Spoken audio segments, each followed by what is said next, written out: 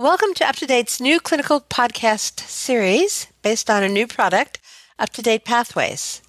UpToDate Pathways have been developed for use at the point of care to help clinicians make diagnostic or management decisions for common medical problems. Each pathway focuses on answering a specific question for which supporting evidence is evolving or complex. Using these dynamic workflow tools, the clinician responds to key decision nodes which lead to optimal management for a specific patient. In these podcasts, an UpToDate clinician expert who assisted in the development of the related pathway will discuss some of the challenges clinicians face in making the best care decisions. Today, we'd like to focus on management of anticoagulation for patients with nonvalvular atrial fibrillation. Our discussant is Dr. Mark Estes, Professor of Medicine at Tufts University School of Medicine and Director of the New England Cardiac Arrhythmia Center at Tufts Medical Center in Boston. Dr. Estes is an Editor-in-Chief in Cardiovascular Medicine at UpToDate. I'm Dr. Nancy Sokol, a General Internist and Senior Deputy Editor at UpToDate. So we're absolutely delighted you can join us today, Dr. Estes. Well, thank you, Nancy. I appreciate the opportunity to contribute. So we're going to start by identifying the 5 or so things that a clinician might not be doing optimally in managing patients with nonvalvular atrial fibrillation. But first, why don't we just very clearly identify what we mean when we refer to nonvalvular atrial fibrillation? It's a very good starting point, Nancy, and I think it's best to define nonvalvular heart disease for clinicians by what it excludes.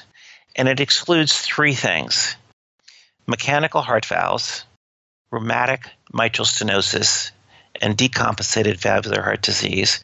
If clinicians remember those 3 things, mechanical heart valves, rheumatic mitral stenosis, and decompensated valvular heart disease, that are excluded from that definition, everything else is included in non-valvular heart disease.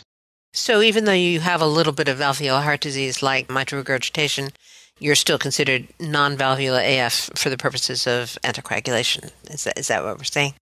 That's correct. Also, mild to moderate aortic stenosis does not take you out of this patient population. Okay, great.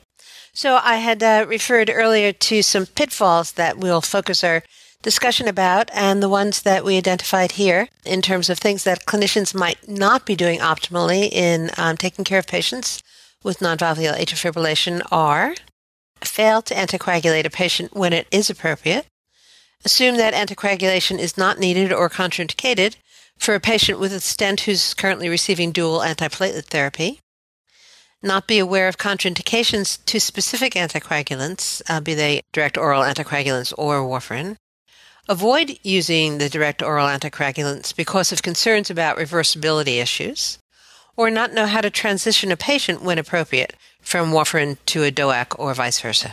Do those sound like reasonable things that are stumbling blocks for physicians?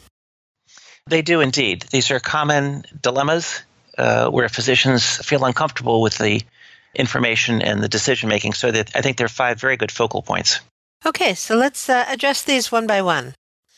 Anticoagulation is appropriate for many, but not for all patients with nonvalvular AF. What individual risk factors should be evaluated regarding risk for anticoagulation use? A good starting point, and it's been made simpler by a risk stratification for stroke known as the CHADS-VASc, familiar to most clinicians, but briefly it looks at heart failure, blood pressure, age, diabetes, peripheral vascular disease, and gender to risk stratify on a scale of 0 all the way up to 9. And with that CHADS-VASc score, it's the starting point for every clinical encounter of a patient with atrial fibrillation with a physician. You should always objectively get a CHADS-VASc score, easily done either from memory or from one of many algorithms that are available, not just on UpToDate, but on many handheld devices. Right. So UpToDate has a easily accessible calculator to input the patient data. And so you get a score, as you say, ranging from 0 to 9. What's the threshold for who should be anticoagulated and who doesn't need to be? Well, a very clearly defined threshold is a CHADS-VASc score of 2. In individuals with CHADS-VASc score of 2 or greater, the annual risk of stroke accelerates from 2.2% all the way up to 12% at a CHADS-VASc score of 9. So a very clear threshold is 2. A group in which there is some judgment is individuals with a CHA2DS2-VASc score of 1, in whom the risk of stroke is only about 0.6% per year. Increasingly, with a lower bleeding risk patients, our European colleagues are tending to put CHA2DS2-VASc 1 patients on DOAC. In the United States, we are shifting in that direction, but it's a matter of discretion. But increasingly, I think you'll see the trends in the United States to carefully consider the benefits and risk in CHA2DS2-VASc 1, and I'm certainly in my practice doing it more and more. So when you talk about bleeding risks, we're concerned mostly about intracranial bleeding. Is that correct? That's certainly the one that physicians put at the top of the list of concerns because that's many times debilitating or fatal. Do you have a discussion with patients about how they prioritize risk for bleeding versus risk for a stroke if they don't go on anticoagulation? I do indeed. And in fact, what I do in my practice after the initial history and physical is I literally go over the CHA2DS2-VASc score with them and give them their annual risk of stroke. And of course, look at that over a period of 10 years and 20 years. And in many of these patients, it becomes quite compelling. For example, the CHA2DS2-VASc score of 2, you've got a 2.2% annual risk of stroke, but over a decade period, that's going to be about a 1 in 5 chance. So at the same time, I think that there's sufficient data based on a number of risk stratification for bleeding that the physician should really go over the risk of bleeding with the patients too. The most commonly used one, and again, it's available on an algorithm on UpToDate, the HAS-BLED score, very easily done, frequently committed to memory, looks at hypertension, abnormal liver or renal function, prior stroke, a bleeding tendency. If they've been on Coumadin and label INR, over age 65, and or if they're on drugs like aspirin. This is, like the CHA2DS2-VASc score, has a good evidence base to it, derived retrospectively from large cohorts of patients, but prospectively validated. So the HAS-BLED score also will give you a score, and that score goes from 0, a risk of about 1% per year of major bleeding, all the way up to a score of 4 or higher, in which the risk gets up to be about 8%. So a starting point is CHA2DS2-VASc, HAS-BLED, and then a discussion with the patient about risk and benefits based on objective evidence. Okay, so what about patients who have a stent and are taking dual antiplatelet therapy and find they have new atrial fibrillation? Are they candidates for anticoagulation, or can we assume that they already have sufficient protection? Yes, it's an important question, and patients taking dual antiplatelet therapies after stents are not adequately protected against stroke if they develop atrial fibrillation, and they need an oral anticoagulant, one of the DOACs or warfarin. And in that setting, there are really very specific guidelines on the UpToDate website about transitioning people or combining dual antiplatelet therapy with oral anticoagulant therapies. And it's very dependent upon the type of stent, whether drug-eluting or bare metal, or whether it's an acute coronary syndrome or an elective stent. So there are very specific guidelines that are put forth in the UpToDate website for that specific scenario that I'd refer the reader to. Okay, but the bottom line is, yes, they do need some form of anticoagulation for some period of time. They definitely need an oral anticoagulant, either one of the DOACs or warfarin, with adjustment in the dual antiplatelet therapy, but some antiplatelet therapy is needed as well. So for now, being on a dual antiplatelet therapy regimen is not an absolute contraindication to anticoagulation with warfarin, but it should be done cautiously. That's correct. And importantly, too, there are some people who are at very low risk of bleeding in whom it may be appropriate to continue warfarin, aspirin, and clopidogrel for a period of at least 6 months if they're very low risk of bleeding. So a minimum of 1 month, a maximum of 6 months in these individuals. And these decision makings are nuanced and they are evidence-based and are best looked at in the context of the individual patient. Okay, so moving on, and assuming that we have a patient who we identified as a candidate for anticoagulation, what factors should go into the choice of whether to use one of the newer direct oral anticoagulants or DOACs versus warfarin? Well, very good question. And indeed, I think with the available evidence now from 4 separate agents, including obviously dabigatran, a direct thrombin inhibitor, and 3 factor Xa inhibitors, that the efficacy compared to warfarin of each of these agents is equal or superior, and the major bleeding is lower.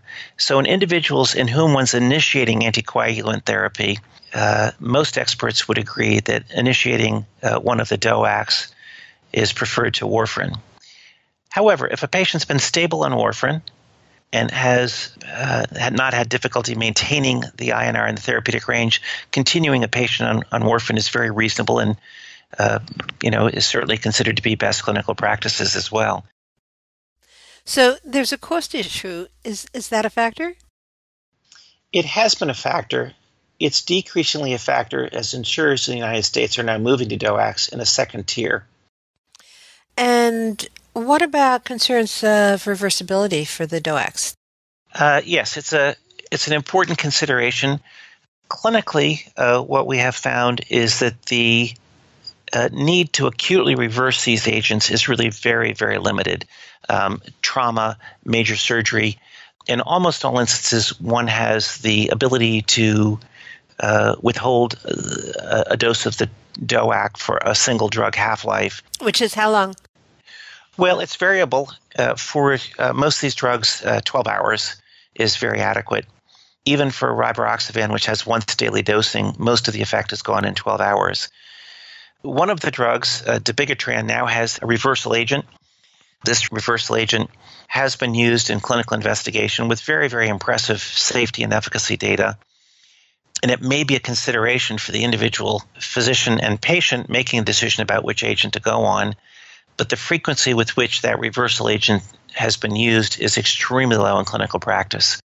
And overall, the bleeding risk is somewhat lower for DOACs than for warfarin. Isn't that what we found? Major bleeding, particularly intracranial bleeding, is lower. The frequency of minor bleeding, particularly GI bleeding, is slightly higher for 3 of the drugs. With apixaban, the frequency of major and minor bleeding, including GI bleeding, is lower than with warfarin based on the available evidence. So you've been discussing the 4 available DOACs. Is there reason to choose one over another if you're going to put a patient on a DOAC? There's no clear, compelling reason to use one over the other.